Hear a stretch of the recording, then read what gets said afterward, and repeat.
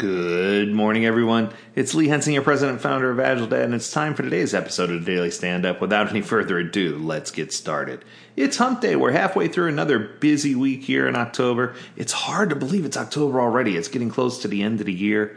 Fall in Florida is rather interesting because you don't see as many leaves changing colors and things like that, but you can definitely feel some things are changing, and dare I say, I feel like things are changing in a very positive direction. So I'm starting to see some things. So today I wanted to do something that's in a new direction for me. I want to review something that was sent my way by one of my favorite people, who is reviewing something that was sent his way by one of his favorite people, who is also one of my favorite people. So this is a review of a review of a review, if that makes any sense at all. The title of this article is The Emotional Labor of Being the Boss, and it was published on August 24th by Bob Galen. Now, any of you who know me know that I have mad respect for Bob Galen. He is just a fantastic mentor. He's an inspirational leader. He is a phenomenal coach, just an all-around great guy.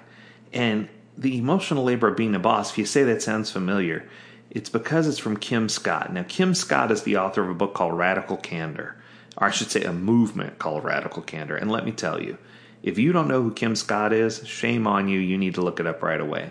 Bob goes on to say he's in love with her work. I am as well. She's just fantastic.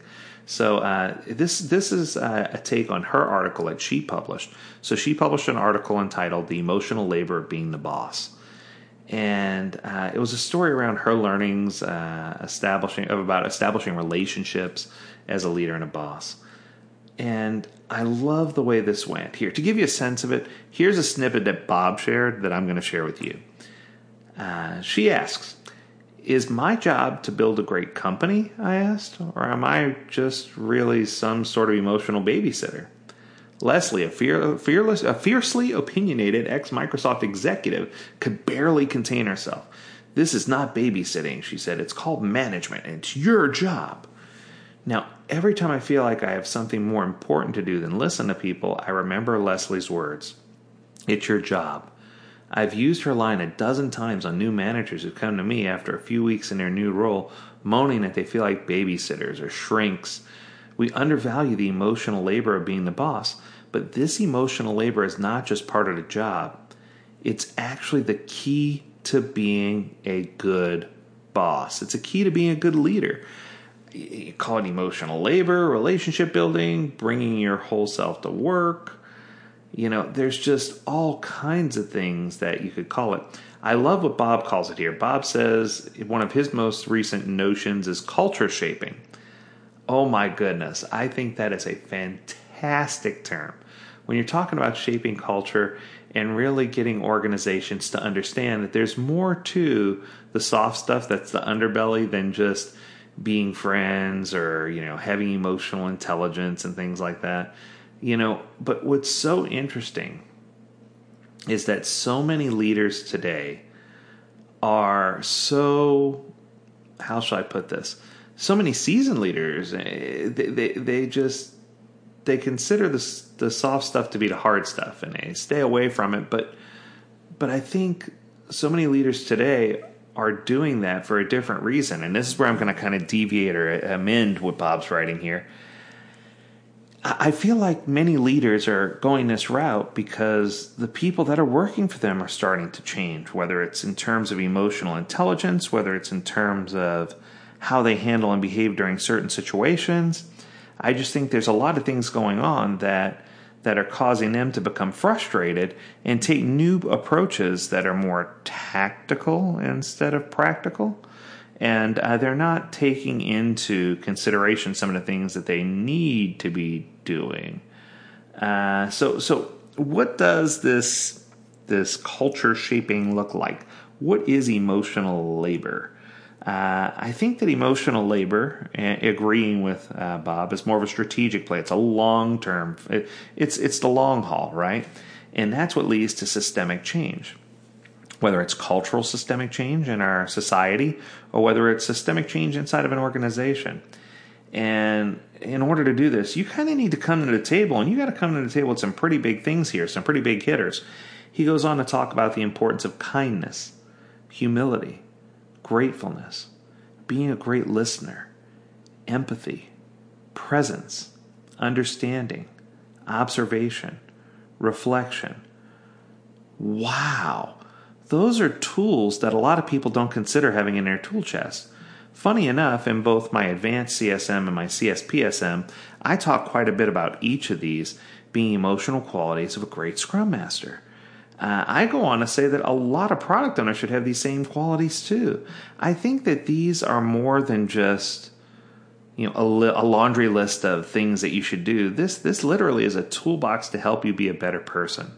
So I challenge you to ask yourself, are you acting in kindness, whether it's with your family, with your coworkers, with your peers, with your stakeholders?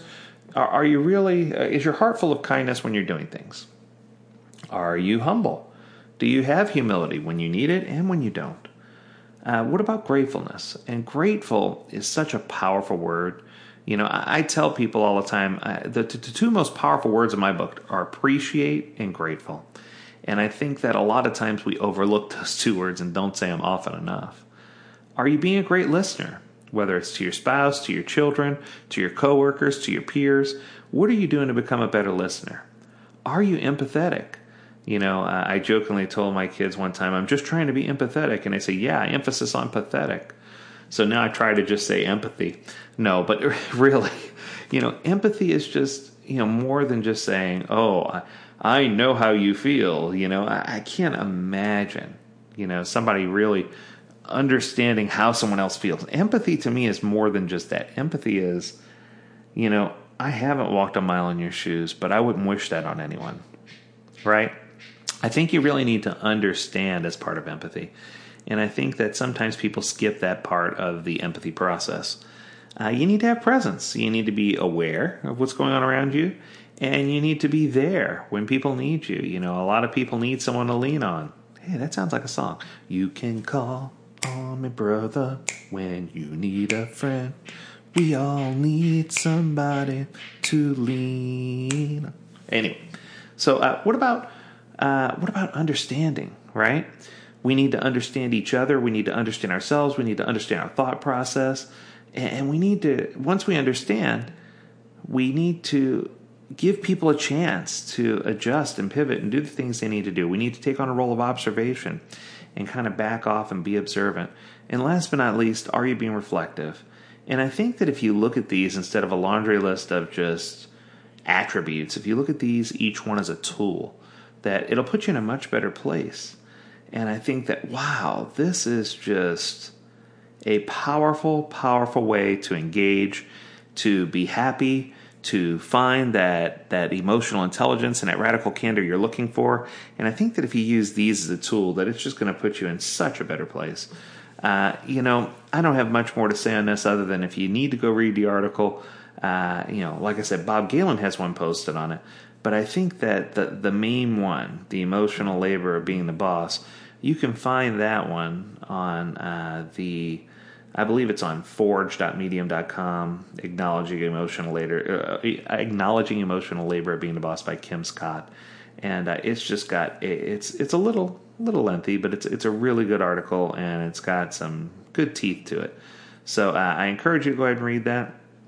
And for those of you who don't know Kim Scott, she's a co-founder of an executive education company based on her best-selling book, Radical Candor, and the author of Just Work. I'll just say, Get Stuff Done Fast and Fair. That's coming out in 2021. She's got a unique title. So thanks a bunch. I appreciate you being here. Until next time, we encourage you to stay healthy, stay well, and stay agile, my friends. We'll see you next time.